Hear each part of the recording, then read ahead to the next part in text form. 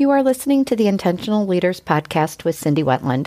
This is episode 30, How to Get Immediate Engagement and Motivation.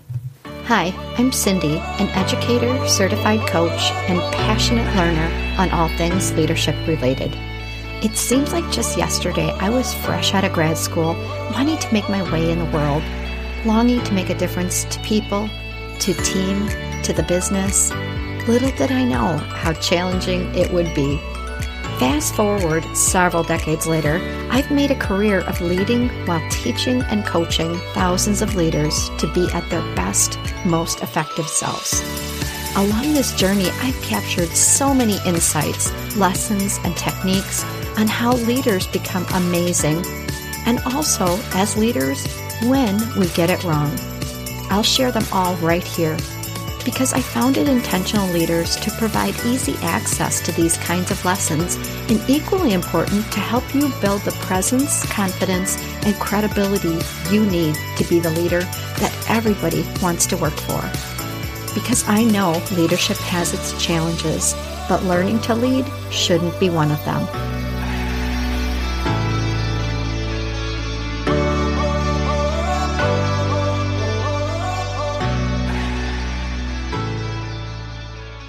If you listen to podcast episode 5, Being Motivational, then you know the difference between extrinsic and intrinsic motivation. And if you did, here's a little refresher because you probably had a lot that has happened between then and now. Extrinsic motivators are rewards we get at work for doing something. They come from outside of us. Think of things like pay or bonuses or ice cream, pizza, reinforcement, recognition, praise, promotion, etc. Intrinsic motivators are the things that come from within us. The act of doing something in and of itself is rewarding. For example, if you love to organize, you organize. No one has to buy you pizza or donuts. Of course, if they do, like, hey, bring it on. But there are a lot of different intrinsic motivators at work. These are important to recognize because I think we overemphasize extrinsic motivators at work.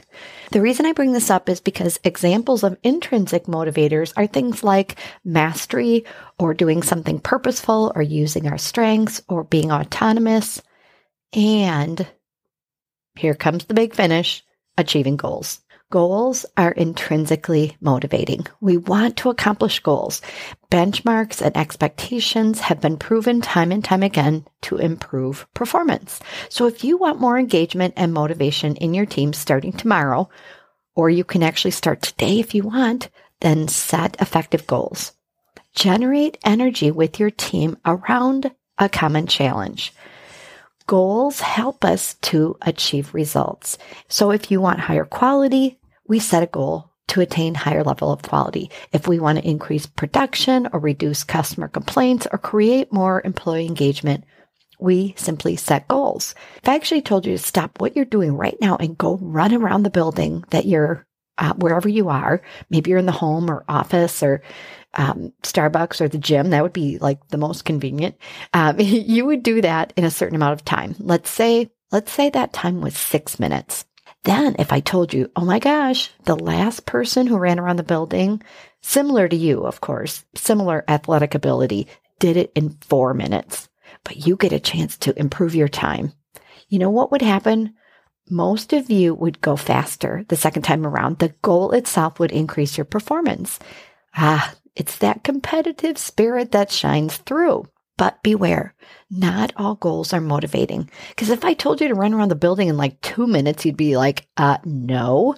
And if I said, do it in 5 minutes and 58 seconds, you'd be like, why? Goals need to be crafted effectively, and they need to be discussed collaboratively, because after all, what if you don't actually want to run around the building? And what if you think it's a dumb goal and has no relevance to your work and life?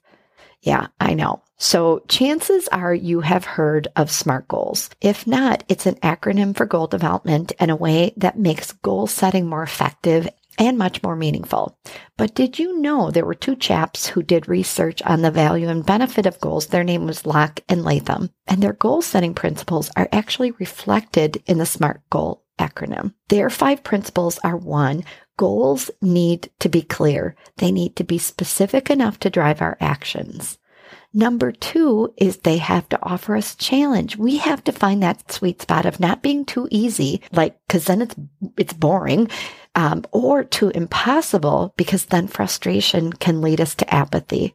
We have to find the stretch goal that prompts some, but not too much stress.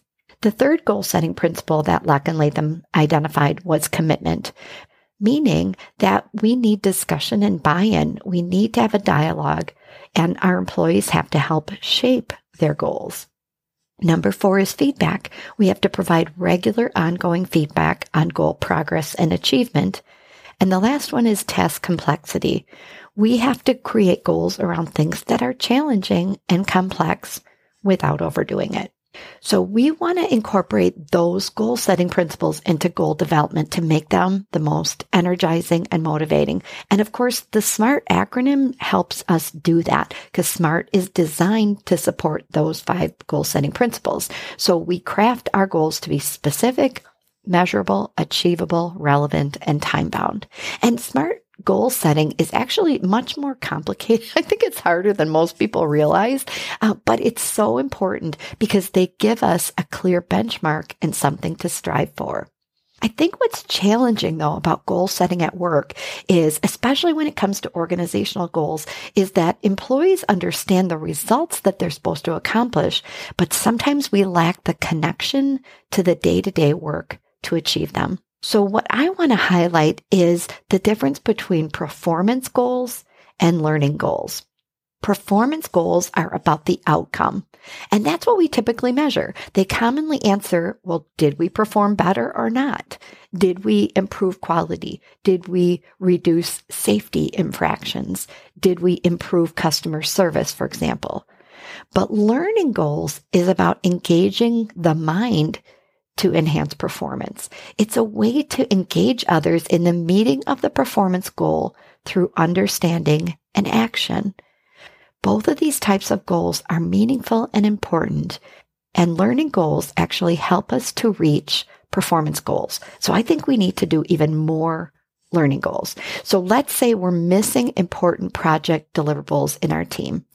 We could set goals in the following way. A lame goal, not SMART, would be improve the timeliness of project deliverables. And I know that's lame because it's way too big and it's not really measurable and it's not time bound. But I hear a lot of people setting goals like that, FYI. A performance goal would be improve timeliness on project deliverables by 5% in the next 60 days. That's also a SMART goal, by the way. A learning goal would be identify 2 obstacles that affect project timelines in the next 30 days. So what you'll notice is the performance goal is about the result we want, improving timeliness, but the learning goal helps us to achieve the performance goal, in this case, by understanding obstacles. They move us towards the result by connecting actions and learning to the overall goal. So if your organization has performance goals, which most of them do, for example, in financials or sales or service or production or quality, then I think it's helpful to focus on learning goals in your team, because learning goals lend themselves really well to collaboration. They lend themselves to teamwork. And if we can engage our employees in developing the goals and learning more about causes and problems and possible solutions, we're actually strengthening their problem-solving skills and their critical thinking skills at the same time. So let me give you another example, and this is an example on a larger scale. Let's say your company has a goal to increase revenue, and there are like 500 people in your organization. Now, chances are about 480 of those people would be a little bit confused about how they contribute to that overall goal, because they might be in an operational role or maybe even a service role, not direct sales. But still, as the leader, it's our role to connect those dots. And so we have to get our team engaged in that overall goal, but how? So let's say our organization has a sales goal of increasing revenue by 10% by year end. Your team is responsible for service, and your team is like, yo, how am I supposed to increase revenue? We're in a service capacity. And you're like, yo, not sure. However, you say that in your head. You don't say it out loud because, like, yo, you're the boss. But your team doesn't exactly know how to contribute. And so, you know what's going to happen to you?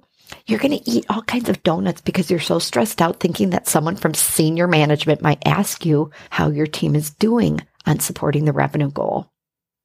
Oh, but you know what? You learn about learning goals. And now you pivot your thinking.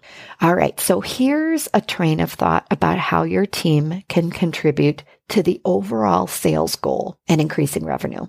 Because you know that complaints lead to dissatisfaction and complaints reduce customer loyalty. You want to increase loyalty, and you can do that in your service center. So you engage your team in developing a few learning goals. And here's what you might come up with. You could say, hey, our team is going to focus on reducing complaints because we know complaints create dissatisfaction, and dissatisfaction leads to customer attrition. It takes more energy and effort to win new customers than to retain the current ones. So we're going to reduce complaints in our area. If you were focused on this particular mission, you could craft some learning goals around customer complaints. And the cool part about this is these goals could be cascaded to individuals, or you could create partners on your team and really think about how to distribute and sequence these goals. But here are some examples of learning goals. You could say, number 1, identify the top 2 most common customer complaints by X date. That's a learning goal, and it's also SMART.